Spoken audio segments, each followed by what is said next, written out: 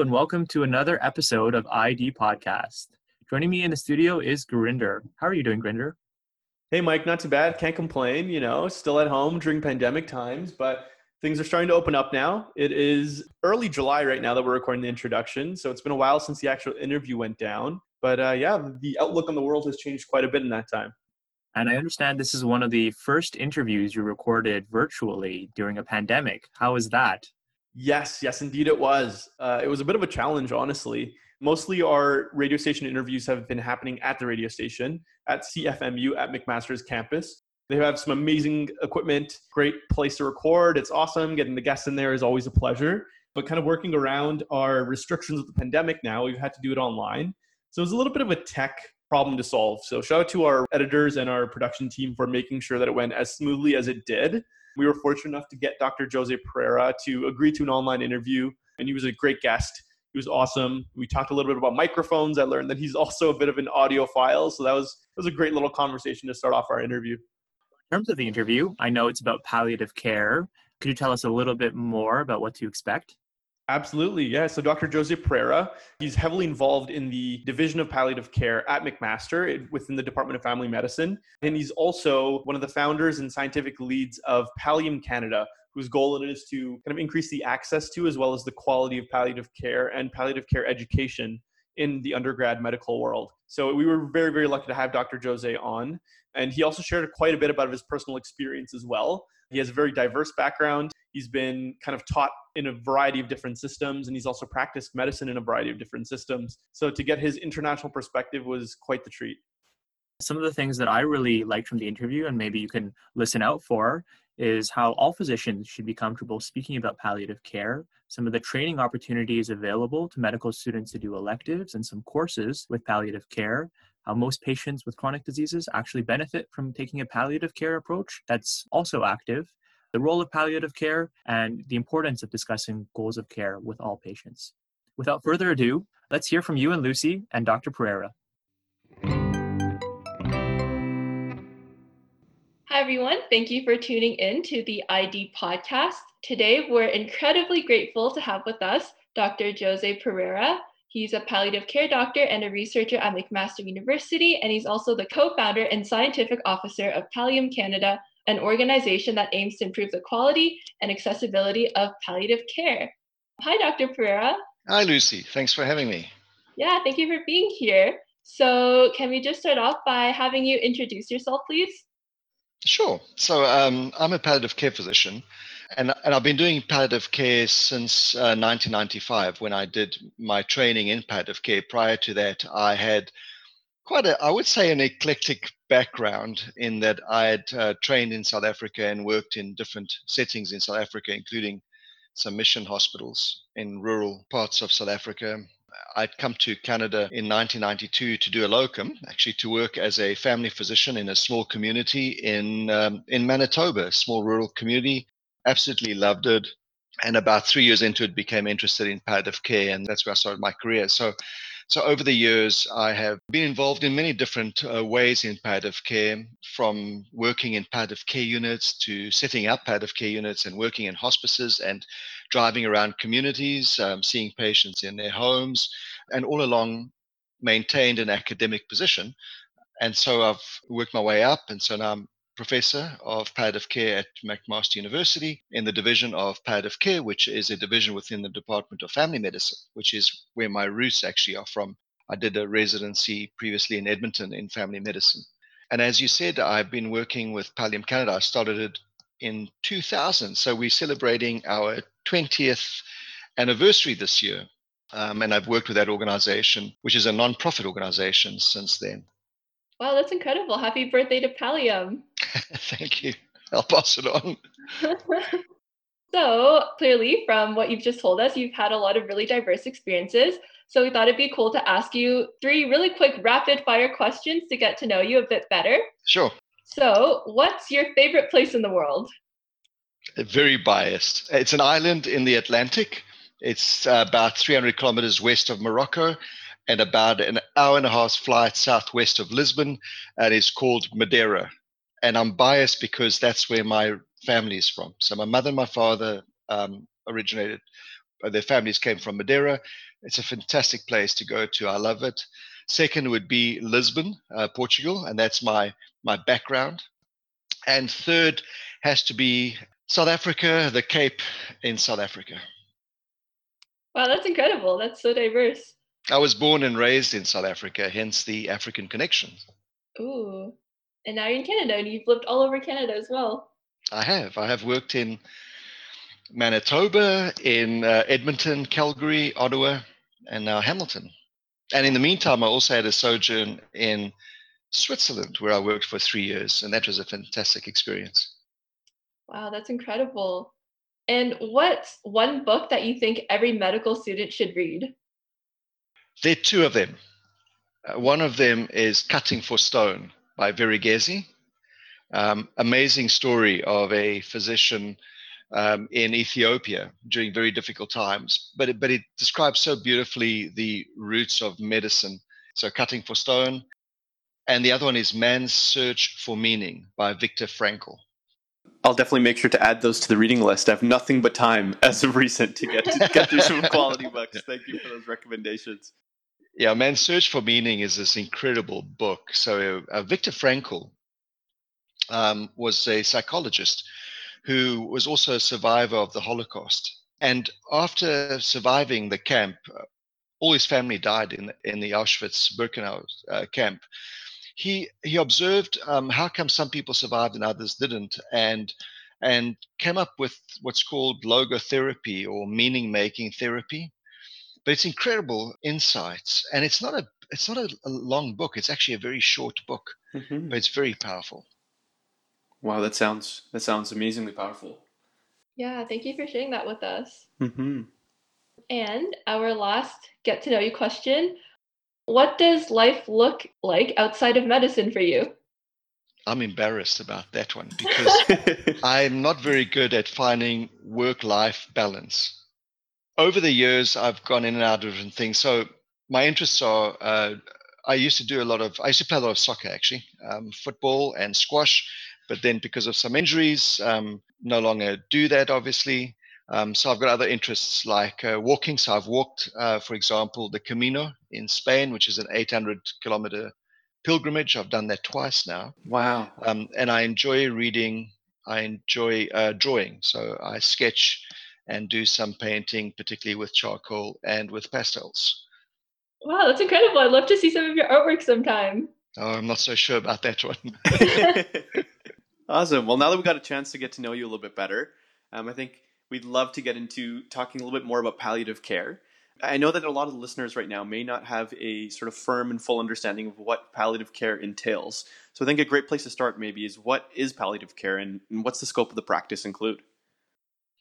That's a fantastic question because there are many myths around palliative care. In fact, when I'm teaching students or residents or anyone else, I often start off by asking them, I'm going to mention two words, and I want you to, as soon as you hear it, what comes to your mind? So word association game.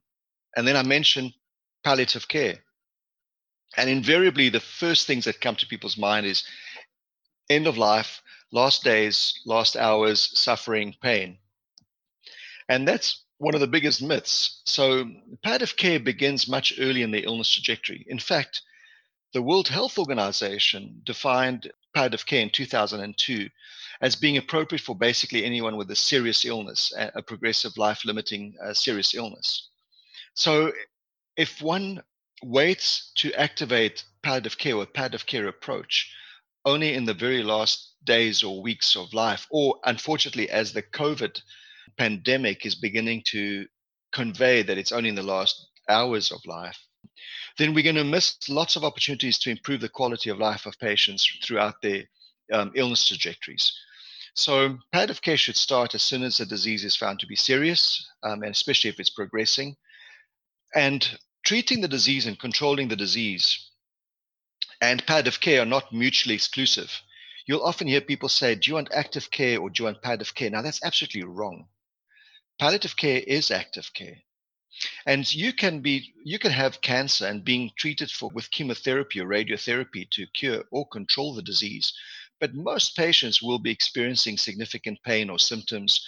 psychological distress, spiritual needs, social needs. And that's where palliative care can come in to improve the quality of life, even in those patients who are receiving treatments to control the disease. So patients who've got very advanced heart disease or very advanced lung diseases or neurological diseases, while we're treating those diseases and trying to control them, we can also apply palliative care. Now, as time unfolds, unfortunately, in some patients, the diseases recur and progress. And as they become more advanced, the palliative care approach becomes more predominant, especially when treatments to cure or control are no longer possible. So you can see it's this model of the two being together and palliative care beginning much earlier. And there's actually research to show that patients who receive palliative care alongside other treatments much earlier do much, much better, significantly better than those who receive palliative care only at the very end of life. It's fascinating. There's one study, for example, that showed patients who received palliative care earlier lived longer, lived 2 to 3 months longer than those who received palliative care only at the very end, which sounds paradoxical, right? Because a lot of people say, but surely if you start palliative care earlier, people are going to lose hope. They're going to give up. The medications are going to shorten life. Well, that's not true. In fact, they make better decisions. They live better in whatever time they have left. And then as the study shows, they can live longer because they're not subjected to treatments that are so aggressive that don't have any benefits but actually shorten their lives. So sorry, that was a long response to your question, but it is such a good question. Absolutely. I mean, it sounds like there's a lot to unpack there. If I can just summarize really quickly, it sounds like palliative care is thought a lot of the time by patients and physicians alike to be something that's more end of the life related. And I guess one of the misconceptions you'd like to fight, and it sounds like you've been fighting it throughout your career, is that palliative care doesn't only have a place at the end of the care, but it has a place early on in care and helping manage patients' symptoms and making sure patients are comfortable, as well as actually helping them to fight and live longer. So it's not just something that shortens someone's life. Correct. Beautifully worded. Exactly. Yeah. Palliative care is also very holistic care because we usually look at it in terms of 4 domains. So the physical domain, so things like pain, shortness of breath, nausea, fatigue, loss of weight, loss of appetite. Then there's also the social domain. So I'm a young person and I'm seriously ill with an advanced disease, cancer or kidney disease. Who's going to look after my young family? Who's going to pay for my medications if I want to be at home, for example? Then there's the social domain. So fear, anxiety, distress about what's happening, sadness as well. And then there is the spiritual or religious domain. And so many patients experience needs across these 4 domains. So I've always thought of palliative care as one of those fields that is profoundly holistic in that you really do look at the whole person. It's very person-centered. And what's also very exciting, I think, about palliative care is that it doesn't have to be practiced only by palliative care specialists.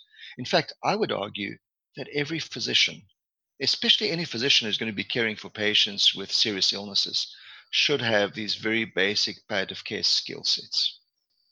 So, on that topic, what do you think healthcare practitioners should know about palliative care? Well, the first one is to debunk the myths, right? That it's only for the last days of life, the last days or weeks of life. The next one are other myths around medication. So, and for example, the myth around the opioid that, opioids are dangerous and opioids shorten people's lives. I've always said that opioids are like driving a car. If you drive it safely, it's safe. If you drive it dangerously, it's dangerous.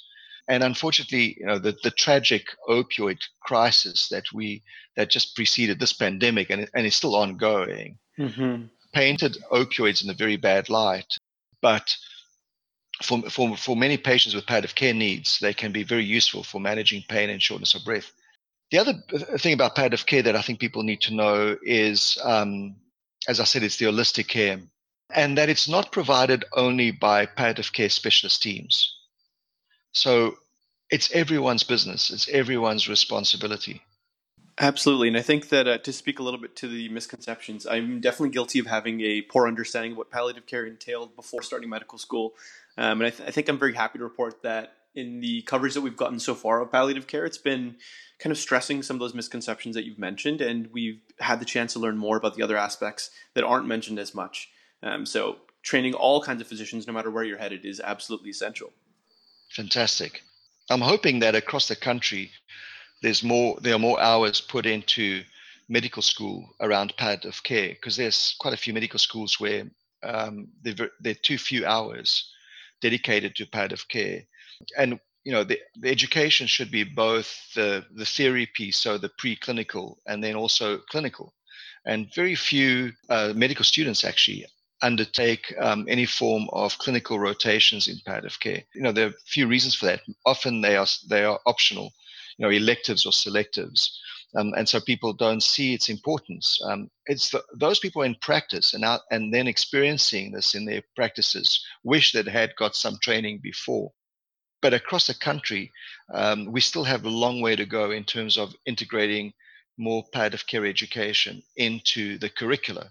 So I said that one of the challenges is the fact that they're only optional. The other one, though, is that there are not enough palliative care doctors and teachers across the country to be able to do all the teaching. So we need to figure out how every single medical student can come out of medical school with those basic competencies.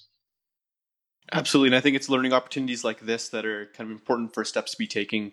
So thank you for your work. I know that you're working in a whole bunch of domains to make sure that information is readily accessible and available out there. And one that we'd love to highlight really quickly, if you would like to talk a little bit about it, Dr. Pereira, is the website you've been working on. Sure. So in my work in Pallium Canada, so Pallium Canada, as I said earlier, is a non-profit organization. Over the years, it's been funded primarily by Health Canada, but it's always been piecemeal. We've never been able to receive good, solid funding to really scale it up the way it needs to. But having said that, it has gone across the country. So last year alone, there were about 450 courses that were delivered across the country, mainly for healthcare professionals who are already in practice. And they're interprofessional courses. In the last few months, we've actually been developing also online courses. In fact, we've been doing a lot of online teaching now through Pallium and in my other academic positions over the years. I think I was telling you before we came on online that I developed the very first palliative care online course way back in 1998, and the first website in 1995, the palliative care website. But over the years, we've developed it further. So at the moment, what we've been focusing on, particularly with the COVID pandemic, is to make palliative care education available to students, residents, and healthcare professionals. So if you go to the Pallium, PALLIUM.ca website, you'll find free access to many modules. And I would really encourage all students to go through those modules. There are about 8 of them. They range in about 10 to 20 minutes, 30 minutes. They're quick to do. You'll learn a lot about palliative care. And in fact, there are 2 additional modules that we've been working on that address the palliative management of patients with COVID-19 virus disease. The other website we've been working on is the McMaster Division website. So if you go to fhs.mcmaster.ca, I think /palliative care, you'll come to our division website, which needs to be updated. So I apologize up front. But the priority at this point was to get the materials out there. Absolutely. So if you go to, there's a link there for resources.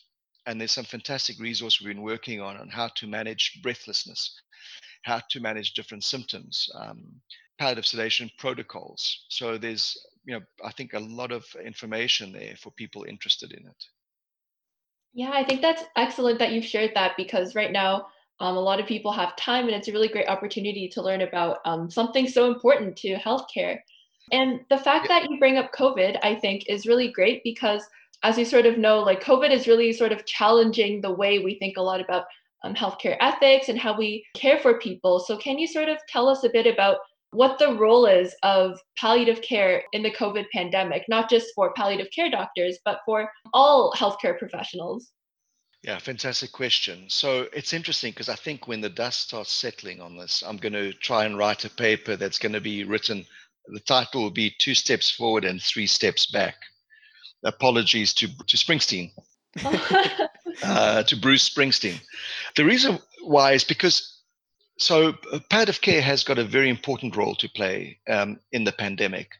But unfortunately, in the media and the way people speak about it, they speak of it and they use a language that suggests or that indicates that it's only for the last hours of life.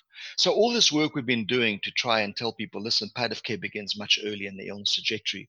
And no, we're not going to change the name to something else because people don't like what it sounds like. Because the issue is talking about serious illness and coming to terms with that. So we've spent now a few years trying to teach that palliative care begins much earlier. And then in the media, we're hearing about, well, you either get onto a ventilator, the innuendo there being that you will then survive, or you don't, and then you need palliative care and you get palliative care. So that dichotomy of ventilator survival versus palliative care dying is really, really damaging. It's not correct. Absolutely, palliative care is vitally important for those patients whose unfortunately their disease, the COVID disease, is progressing rapidly, and we need to manage severe symptoms like shortness of breath and agitation. And importantly, even before that, we need to have discussions with them about advanced care planning, what's important in their lives, and goals of care discussions. When we see this whole tragedy unfolding in long-term care homes and nursing homes. But we shouldn't forget that other patients who will recover from the disease, can also benefit from a palliative care approach. There are many patients who are experiencing severe symptoms like severe shortness of breath, anxiety, panic, and this we use the same approaches to manage those patients. So while they're getting their treatments, with oxygen, and in some cases even with ventilators, we can still manage their symptoms until they recover. So palliative care, the good, one of the positive outcomes of all this is that a lot of people are talking now about end of life care and having these important discussions and reflecting on what's important for them in their lives and what's important for them if they reach a situation where the disease is not responding to treatments. A lot of people are thinking more about it, but don't forget that palliative care is also applicable to patients early in the disease and patients who will recover. Absolutely. And I'm glad that you mentioned the idea of values. So I think a lot of the time we like to think of the goal of healthcare is to bring someone back to 100% state of health. And that's kind of it, is just the biological aspect of it. But it's very much important to highlight that every patient's needs and their goals in terms of what they want to get out of their treatment is very different. And what one patient holds to a much higher value might be very different from what another patient holds. And I just would love to kind of dive deeper into how do the goals of treatment for each patient, how are they shaped by the needs and wants of those patients when it comes to palliative care? Yeah, great question. So I think the first thing to say is it's important that we all, no matter what age, no matter our health status. In fact, I've had these discussions with my family. I've got a 23-year-old going on 24-year-old son. I've got a 21-year-old daughter. I know what their values and wishes are related to their end of life. They know mine. They know my wife's. So the important thing is to have these discussions. So, for example, the discussions can be something like, if for whatever reason I get hit by a car and I'm unable to make decisions for myself, who would I like to have to make decisions on my behalf in terms of healthcare? And then also, okay, under what circumstance, what would be important for me at the end of life? So if I were to develop a disease that is incurable and that's progressive, what would be important for me while I'm on that journey? Would it be lots of extra time or more time, but with good quality of life? Um, what happens if the disease is suddenly found to be very terminal? What would be important for me? So I think those discussions are important to have. Then so the advanced care planning is basically what I'm speaking about. And that is saying, okay, what is important for me in terms of my life now and in the future, should I be very seriously ill? And if I were to have a disease that's not curable, obviously, if I get hit by a car tomorrow, I would want, everything done to keep me alive. But if I were to be diagnosed with a very, very serious cancer tomorrow, and they tell me, well, we're going to try and cure it with chemotherapy and radiotherapy, I would want that as long as that there's a good chance of that working, and that my quality of life is good or as best as possible. It's a different story if they say to me, you know what, unfortunately, your cancer is one that chemotherapy or radiotherapy is not going to control, or it's so advanced it's not going to control. And yes, we can give you treatments. Here are the pros and the cons of each of the treatments, allowing me to make then decisions. So let me just differentiate two very important concepts here. The first one is advanced care planning. And advanced care planning is about who will make decisions for me if I'm unable to make them, no matter what age I'm at, and what would be important for me at my end of life, whatever that may look like. Recognizing that about 80 to 90% of us, we usually die following an illness. It can go for many weeks or even months or years. Only 10% of us will die very suddenly, in an accident or a myocardial infarction. Then there's the other concept called goals of care. So goals of care are within that, at that moment, given the context of what's happening to me.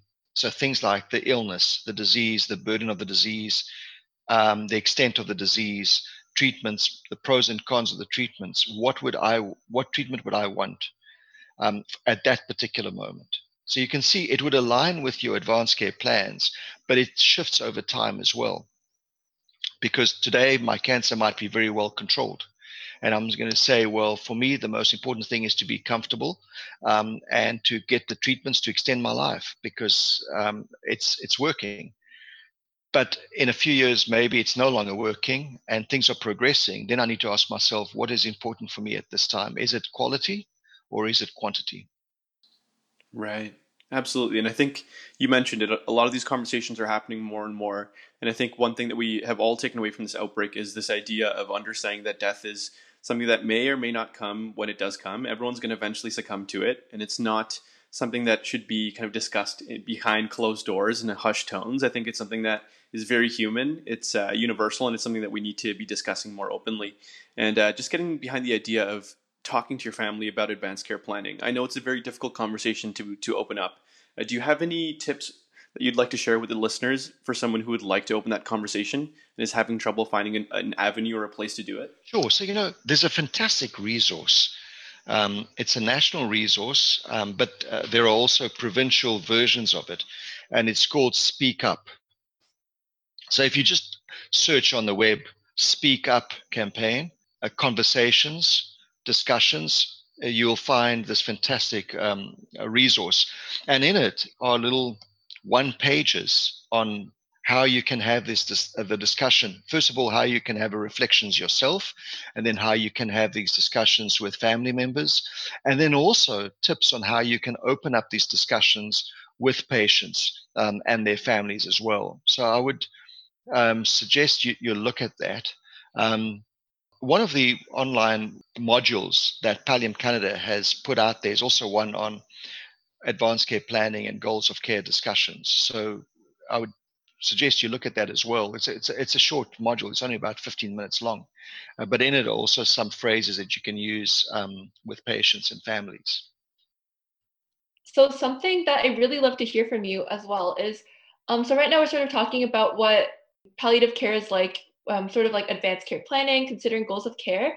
But what is the experience like as a patient? Like, I know it's hard to put yourself in someone's head, but can you talk us through what a patient actively receiving palliative care goes through? Sure. So maybe what I'll do is I'll share with you a story, and hopefully the story will illustrate what the absence of palliative care results in. This Yeah, is a that true story. So this happened not very long ago, not in this city, but in a place I was working in. And it was a June evening, and I got asked to see a patient in a hospital to provide some advice. So the attending physician had asked me to do a consultation.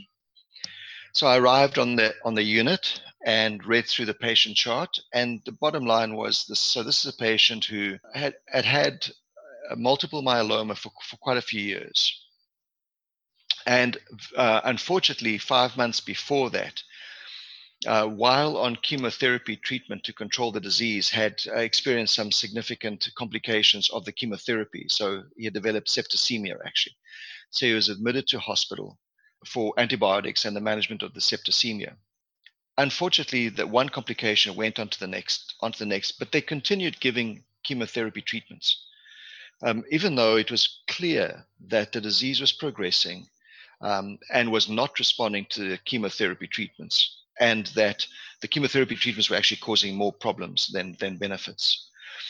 So he wasn't able to return home by March. So about 2.5 months into the hospitalization, he then developed kidney failure as a result of a combination of the disease, the multiple myeloma, and some of the treatments. There were no discussions held with him, at least not recorded, or that he or the family remembered, about advanced care planning or symptom management. Throughout all of this, he's experiencing severe pain, he's experiencing severe nausea, vomiting, shortness of breath. So they started him on dialysis at the end of March. So he's onto dialysis, cannot go home. The dialysis 3-4 times a week. Develops some complications from the dialysis, but the dialysis continues. And in the meantime, the chemotherapy treatment continues. By May, so 4.5 months into his hospital stay, he has not gone home yet. He's now lost a lot of weight. So he was dying from his disease. And he was telling his family, I want someone to tell me honestly what's happening. My wish is to go home. I know I'm dying. And the family was saying, no, you got to fight this. And no one was having any discussions with him. And so as the disease progressed, he then lost enormous amount of weight. So we call that cachexia. So the reason why he was losing weight is because when the disease becomes very advanced, it gives off chemicals, so cytokines, so inflammatory cytokines. And these cytokines change one's metabolism, and one goes into a catabolic state that ends up with protein breakdown and loss of proteolysis. And that's why people with very advanced disease lose a lot of weight. It's not because they're not eating, it's these cytokines. And even if they were eating, in most cases, they would not improve their weight or their appetite. So without any discussions about what's happening with the disease, that this is progressing, etc., they decided to put in total parenteral nutrition, so TPN. So he was started on total parenteral nutrition, and knowing full well that wasn't going to work. Anyway, he ended up dying in June, having spent 5 months in hospital. So imagine, and suffering with the family. So when I went in to see him, he asked me, tell me honestly what's happening, and I can't live with this pain, I can't live with the shortness of breath, etc. So we started doing some treatments to alleviate the pain, to alleviate the shortness of breath, the nausea, and he responded very well to those treatments. But obviously, his disease was very advanced. So he asked me, how long do I have to live? And I remember the wife saying, looking at him and saying, no, we shouldn't be answering that. And he turned to her and he said, no, I need to know, because I know things are moving on. And I asked him, what do you think? And he said, well, I believe that only a short time. And I said, look, I don't want to lie to you. I agree with you. I think that's the case. So he was very distressed. Family were very distressed. He died about a week later. So I'm telling you the story because imagine if things had been different. Imagine if we go back a few months, even a year before that. Imagine if when he was already experiencing symptoms from his disease while he was receiving chemotherapy at the time when it was effective. Imagine if they'd been doing palliative care to manage his pain, manage his nausea and vomiting, manage his shortness of breath. Imagine if when the chemotherapy was no longer effective, someone sat down and said, listen, I'm sorry. I wish I could be telling you that there is treatments to control your disease, but these treatments are no longer working and we don't have any other treatments. So let's talk about what's important for you in whatever time. And it sounds like you really want to go home. Let's just see how we can make that happen. And you're feeling pain. Let's see what we can do about that so we can give you a good quality of life. Imagine when he went into kidney failure, if someone had said, look, here's this is what's happening. Your disease is progressing. Here are the pros and cons. If we do dialysis, hemodialysis, you'll be hooked up onto a machine 3 or 4 times a week. The disease will continue progressing. Here are the pros and cons. He may at the time decided to continue with it, but he may also have said, you know what, given all that, I'd rather spend whatever time I have left at home with my grandchildren, with my children. And then again, when the time came when he had lost so much weight, and instead of sitting down and saying, look, giving you TPN is not going to make a difference. Imagine if the conversation had been like that. Imagine if they'd sat down and said, look, let's talk about what is happening to you. Let's treat your symptoms, the stress you're experiencing, the fear, the anxiety you're experiencing, the pain you're experiencing, and also address your family's needs. And for you, because he also had some very powerful spiritual needs, let's address those. Absolutely. So I shared the story to give you a sense of what could have been done and what could have helped. He would probably not be in hospital for such long. He wouldn't have been hospitalized for such a long time, and may have had a better quality of life in the months that he had left. Right. Yeah, it sounds like a false dichotomy was presented to him where, his choices were between aggressive treatment or stopping all treatment and allowing yourself to kind of give in to the illness, when there is a third option available, and that is palliative care that can work in combination with active treatment. It's almost sounds more paternalistic to be taking that approach and not giving all of the options available to the patient. Yeah, I think that's one way of looking at it. I think we do need to provide the options. And I think we also need to be ready to say, this is what we think. This is our suggestion. It's very interesting, the whole dynamics about who makes decisions. So, many years ago, but still in some cultures, and to a certain degree, my own Portuguese culture, we unfortunately sometimes, and I've experienced that with my family back in Portugal, there's some paternalism that occurs, and that is that the doctor knows best and will decide. But I think if we go to the other extreme, it can also be, this is what we think, and it's up to you to make the decision. Right. Which can also put patients and families into a very difficult position. So, research shows that it's a bell curve, that most patients and families want information. It will vary from person to person. So I always find in my practice, it's important to say, are you someone who wants a lot of information, or wants only a little bit of information, or don't want the information? But it's a bell curve, because most patients want information. They want to be told what's happening, and they want a joint decision making. So in other words, okay, you've told me the pros and cons of the different treatments. Now together, you, the doc, the nurse, and I, let's sit down in my family. Let's see what's best for me. At the end of each of those, of the curve, of the bell, are some patients, and it's a very small number, who will say, I don't want anything to do with these decisions. It's my partner, my spouse, who makes that decision on my behalf, my family member. And then at the other end of the bell curve, again, a very small proportion of patients who are going to say, you give me the information and I will make my decision for myself. So that whole thing, I think, is something that needs to be studied in medicine, is the whole decision-making process. And what is our contribution to that decision-making process in ways that we can empower patients and families to be part of that decision-making process. That's really interesting that you mentioned that. What do you see your role as in these patients and their families' lives? Well, my role from a palliative perspective, I think, is to get to know the person, number one, and their context and their circumstances and their story. A narrative is a very powerful tool. And I would encourage you all as medical students, and all of us and myself in practice, to continue practicing the use of narrative. Tell me about your life. What are you most proud of? What's important for you? Because we get to know people. So I think the most important thing is getting to know the person. It's interesting. Way back in the 1960s, the modern pioneer, I say modern because the concept of palliative care has actually existed for millennia, and that is, if you can't cure, you continue caring.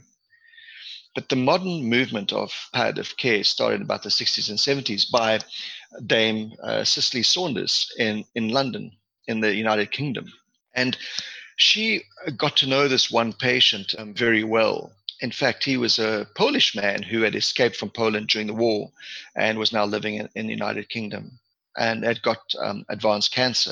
And one day she asked him, what is it that I can do for you? And he said, I want what's in your mind and what's in your heart. So what does that mean? It means that we need to bring to bear our knowledge, our clinical knowledge, medical knowledge. Why is a person losing weight? What are the symptoms? What do I need to look for? The examination, come up with a differential diagnosis. What investigations do I need to do? So that whole cognitive piece about knowing the field in order to better care for the patient. But when that patient many years ago said to Dame Cicely Saunders, I also want what's in your heart, I think what he was saying, and in fact, when she asked him what he meant by it, he said, I also want you to be with me as a human being, to get to know me as a person and my story. Wow. That is powerful. I think that's a piece that we lose often. Yeah, thank you so much for that. I guess from now, we sort of heard a lot about what the needs are in palliative care and why patients need palliative care early on, and for us to recognize these needs early on. Where do you see palliative care going in the future? Very good question. So I'm hoping, and I've been working with many colleagues across the country and across the world, that palliative care truly becomes fully integrated in healthcare and also in social care. So what I mean by that, the healthcare system can provide healthcare, but we rely and need to rely a lot on families and the community to also support people. So there's a whole social aspect to it as well. But I do hope that palliative care is seen much broader than just the last days or weeks of life, that it is fully integrated. I look to a future where every healthcare professional will have these basic skill sets, which we call the palliative care approach, or primary or generalist level palliative care. I look for a time when adequate specialist services are also in place. So, for example, there are some hospitals in Canada where there is no palliative care team to provide consultation support or collaborative support to healthcare professionals who are struggling managing a patient with palliative care needs. There are some places in the country where there's no palliative care unit. There are many places where there are not enough hospices. There are some places where there are not enough palliative care teams in the community. So I do look for a time where it's fully integrated and we think of it as a system with all its different components. Strong generalist level palliative care. In other words, all healthcare professionals have these basic skill sets and are able to identify patients early and activate palliative care early, but that there are also specialist levels teams. So teams in hospitals, team in the community, home care, teams in long-term care, hospices, palliative care units, where those patients with difficult problems can be either cared for or that their doctors, nurses can turn to a specialist team for advice and support. I've also looked to a future where people, when they think of the word palliative, stop thinking of it only in terms of death, negative, and last days of life, that it is something positive, it's quality of life. And I hope that the word palliative still exists, because in some quarters they're saying we should change the word because it's got such negative connotations. Well, I would argue that if we change the word, whatever new word we're going to use, whatever it be, in 10 years' time, we're going to be back to square one, saying, well, we're going to change that name. We'll only change that once we tackle it as a society where we're open to having these discussions about serious illness and what's important for us, and also end of life. Right. It's more of a cultural issue that we need to tackle than it is a label. Exactly. Awesome. Well, thank you so much for these insights. I mean, I think there's a lot that me and Lucy will both take back and digest and chew on, I'm sure, for the next little bit after this interview. But there's the palliative care is such a large topic, and it's something that, we could devote an entire series of podcasts to, just because we've only really touched the surface, I think, today in this conversation. But for all the people who are listening back home, would you just like to really quickly kind of mention those resources that you talked about throughout the interview that we can turn to if we would like to learn more? Sure. So I think on the short term, go to www.pallium.ca and look up free online modules. Go through them if you've got the time, and I think you do have the time. Look through them. And while you're on the website, also look at, there's a fascinating thing called compassionate communities. I was talking earlier about it's not just healthcare professionals who care. It takes a whole, there's a saying, it takes a whole village, or it takes a whole community to care for someone. So while you're there, students are innovative. Students, I firmly believe, are altruistic and want to improve the lives of others and want to improve the world we live in. So look at the compassionate communities part of the website and ask yourself, is there something that you as medical students can also participate in, can help in, to contribute to developing compassionate communities wherever you're from and wherever you're going to be going to. The other resource I would ask you to look at is the Division of Palliative Care at McMaster University. So fhs.mcmaster.ca and then palliative care are some resources if you're interested in looking at tips on symptom management, particularly during the pandemic. This is a unique time we live in, and to see what the similarities and the differences are of managing palliative care needs in a COVID infection versus in non-pandemic situation. Awesome. So that sounds like there's a huge wealth of resources that we have to reach out to. I'm excited myself to take a deeper dive, maybe later today, I know. And don't forget, speak up, right? Remember to look up, speak up. Absolutely. Speak up. Speak up is another big one, for sure. For all the conversations that are be hopefully started from listening to this podcast, I think Speak Up would be a great resource to turn to. Excellent. But thank you so much for your time today, Dr. Pereira. It's been amazing to have you, and thank you so much for your insights. Hopefully we can do another podcast and we can learn more about how palliative care has changed after this pandemic. Maybe we can meet in the studio and see each other face to face rather than digitally. Fantastic.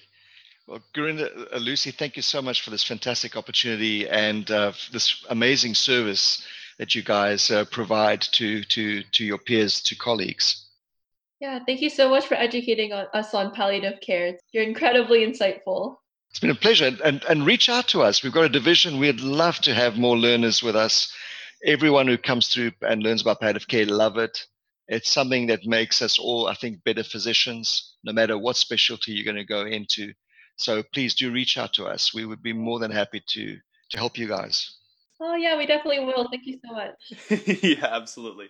All right, this is Lucy and Grinder signing off with Dr. Pereira in the studio. Thank you so much for listening. Bye-bye. Bye-bye.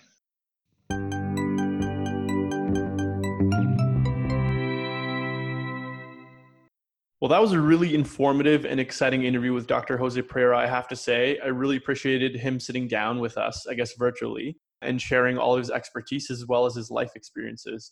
So I definitely took a lot away from it. But Mike, what would you say are some highlights of the interview that you really learned from? I really enjoyed the interview too. I think one of the biggest highlights was just kind of understanding the realm of what is considered palliative care and what is not really considered palliative care. I liked how he highlighted the different domains of physical, social, psychological, and spiritual domains of palliative care. I think in particular, focusing on common complaints that patients might have of shortness of breath, nausea, vomiting, just to kind of make sure the patient feels as comfortable as they can, and the importance of taking an approach earlier as opposed to later. So it's not necessarily end of life care as is commonly thought, but it's something that really should be integrated into the practice of all different physicians and much earlier on for many patients. Yeah, absolutely. And he also shared a very powerful story, in my opinion, about a patient who maybe could have used some palliative care earlier along in their treatment, and maybe some errors in the way that the medical team approached presenting the options to the patient. So I really do urge all of our colleagues and classmates to take a deep dive into what palliative care is and make sure that they're really involved in training themselves and arming themselves with the information that they need. Because like Dr. Jose Pereira said, no matter where you end up, no matter what specialty you end up pursuing, there is a place for palliative care in that specialty. Such an important message. And I liked this discussion on talking about some of the differences and what exactly is a discussion about goals of care and advanced care planning. What did you think about that, Grinder? Yeah, advanced care planning versus goals of care was a really interesting point in their conversation for sure. I'm going to guess really just to summarize some takeaways. Goals of care are more of an acute thing, something that changes from day to day. For example, if, unfortunately, if I were to get into a car accident or something like that, if I was still able to kind of make my own decisions, I could really voice my goals of care at that time, taking into consideration all the context of that exact moment. But unfortunately, not all of us have the luxury to be able to speak for ourselves and have our decisions be heard by our medical teams. So it is really important to also have some advanced care planning. And what that entitles is sitting down with some of your loved ones, whether that be a partner or your family, or maybe even some friends, and really discussing what you value in broad terms. What sort of life do you want to live? What quality of life do you hold to be important to yourself? And how you would like to shape your treatment if something unfortunate did happen to you. Because like Dr. Pereira said, about 10% of us will unfortunately be lost in a kind of sudden and maybe horrific way. And so being prepared for those tough conversations can really put your loved ones in a place where they know what you value and they can act on your behalf with confidence and know that they're making the decision that's best for you. Really inspiring and empowering to hear the importance of humanity when it comes to these topics in medicine. And I think especially the discussion around goals of care, advanced care planning has really been highlighted by the COVID-19 pandemic. I know was a lot of discussion about the possibility of limited resources and the importance to talk with your loved ones about advanced care planning and goals of care should they become ill. And I think that's been good that there's awareness raised, but also kind of in your interview, you highlighted that this might present itself as a false dichotomy, as a distinction between receiving a ventilator and surviving or dying if you're in palliative care, which is not true. And it's a false dichotomy. Absolutely. And just another note on the pandemic, I think it's really opened up some conversations relating to death in our media, but also just in our everyday life with our loved ones. And it's a conversation that we may have shied away from in the past, but really confronting it head on because it is so pushed to the front of our psyche every single day has been both a blessing and a curse, I would say. Just to highlight some resources in case you're wondering how you can conduct a conversation like that with your loved ones and discuss these ideas that we've been talking about on the podcast. We'd love to point out that there's some amazing resources available at pallium.ca, and we'll go ahead and link all these resources below in the episode description as well, just so they're available for you. We'll also be sharing them on social media. But at pallium.ca have some amazing resources. The Speak Up Canada campaign also has some great resources on how, where, and when you should be having these conversations with your loved ones. And in our role as medical students, it's also important to equip ourselves with all the information we need to be able to deliver palliative care to our patients. So we'd love to highlight as well that there's a series of modules that are ranging from 15 to 30 minutes that highlight some of these core concepts in palliative care. So you can go ahead and equip yourself with that information. And you can also reach out to the Division of Palliative Care in the Department of Family Medicine here at McMaster if you are a McMaster student, and go ahead and look for opportunities to get involved because as Dr. Pereira said, they're always looking for new learners to come in and join them. So if this is something that sparks some interest for you, we really do encourage you to go ahead and contact Dr. Pereira through the Department of Family Medicine website. And with that being said, a big shout out to the other members of our team who worked on this episode. To Lucy for directing the episode and hosting, Priscilla as a research director and editor, Gurinder for episode writing and hosting, and Isabella for her excellent music. And with that being said, this has been the ID Podcast. You can expect some more stories about medicine and the people behind them in our next episode. Thank you so much for listening. And don't forget to interact with us on social media. You can follow us on Facebook, Twitter, and Instagram at the ID Podcast. If you have any more ideas for future episodes, we'd love to hear them. Message us or tweet us. Thank you so much. Have a great day.